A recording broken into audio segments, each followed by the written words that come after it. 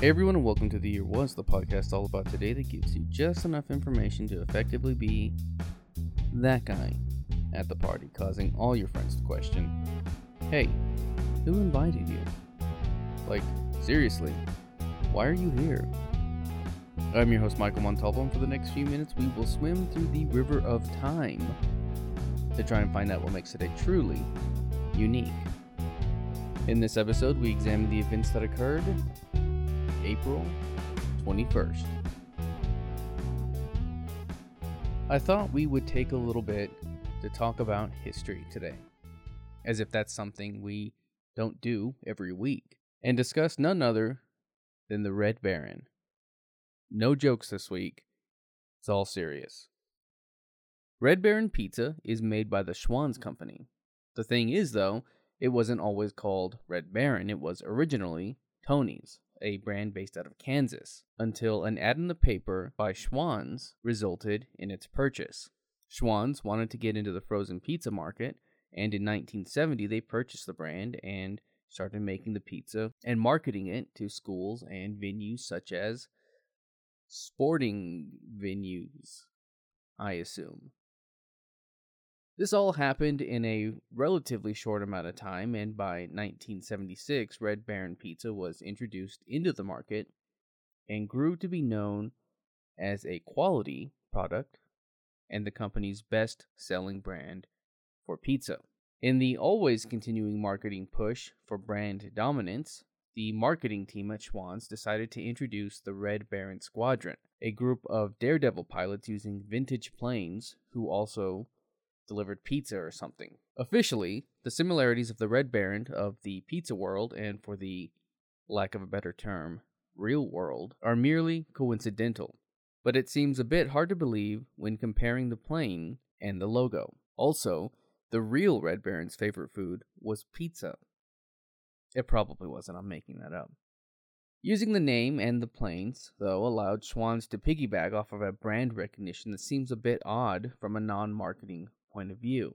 So who was the person that officially did not inspire the name and marketing tactics of the Red Baron pizza brand? That's what we're going to learn about today. See? It all tied together. Actually, now I want pizza. They used to serve Red Baron pizza at my junior high, and that was the thing to get, but they always went fast, so you had to hurry and get there.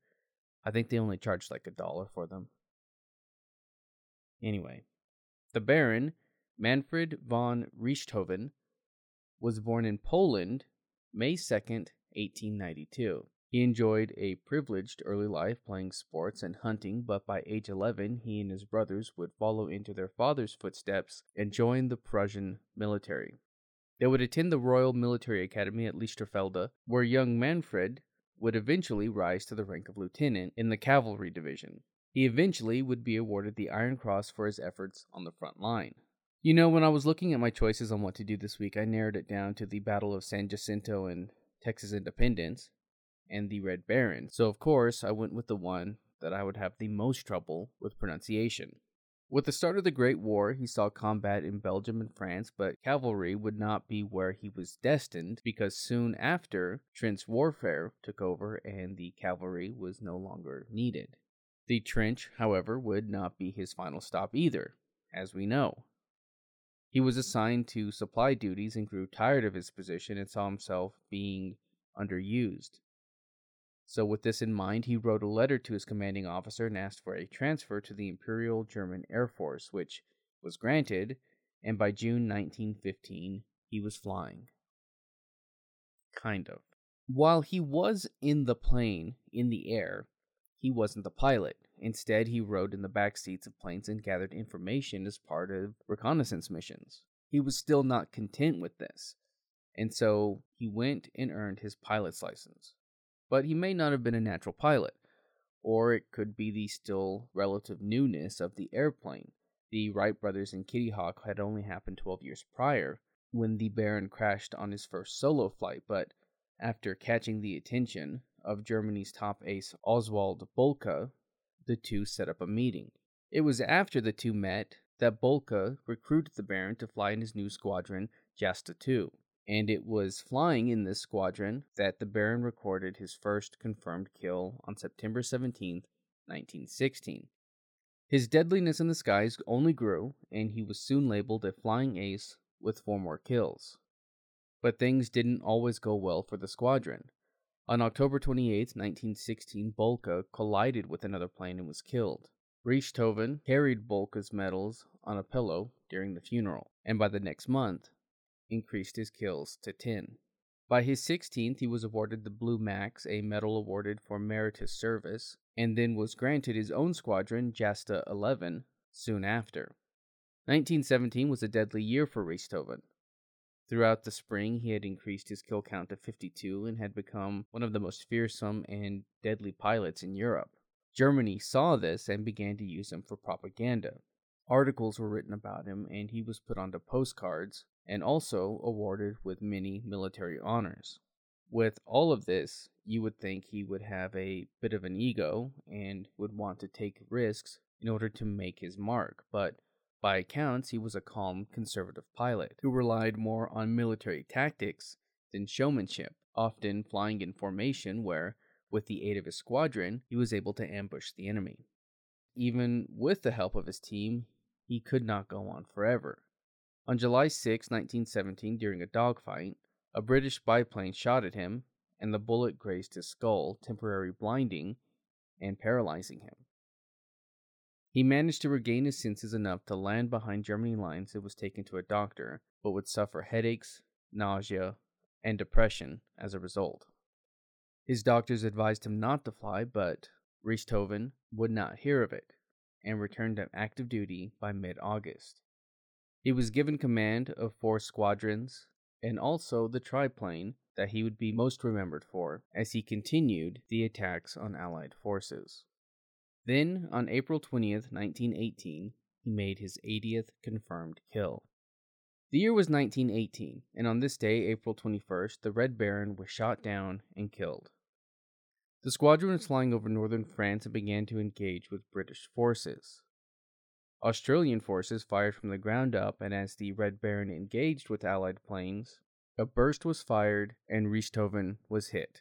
Here is where some debate comes in. The Royal Air Force officially gives credit to Captain Arthur Roy Brown, but a Discovery documentary gives the credit to Australian gunner W.J. Evans. To further complicate the matter, Australian intelligence gives credit to Sergeant Cedric Popkin of the Anti-Aircraft Machine Gun Company. Some eyewitness accounts suggest it was a shot from the ground and not from the air that resulted in the fatal shot. But as he was one of the Allies' most feared and hated enemies, it makes sense that many people would want the credit for his end. In any of these scenarios, it's accepted that a bullet hit his chest, and despite the injury, the Red Baron was able to land the plane. By the time Australian forces reached him, he was, amazingly, still alive, but died soon after. You remember when I said he was feared and hated? Well, that's true. But he was also respected and admired. So much so that the Allied forces buried him with full military honors, which included an honor guard firing a salute. He was even given a wreath with the inscription, "To our gallant and worthy foe." At the time of his death, he was only 25. He remained at his burial site until 1925, when he was moved to Berlin by request of the German Veterans Organization. By 1961, and the construction of the Berlin Wall, access to the grave and cemetery was available only through special permission. And so Richthofen's brother made a special request and was granted permission to once again have the remains moved, this time to the family burial plot in 1975. That's going to do it for us today. If you like this podcast and want to hear more, give us a rate and a review. That helps me out and helps steer this in a direction that is hopefully good for all. If you're watching this on YouTube, you can find the Year Was audio version on your podcast app of choice. You can find me on social media and at YouTube at the Apple Cider Club. And as always, I want to thank the Tim Kreitz Band for our musical theme. And thank you for listening. We'll see you next time.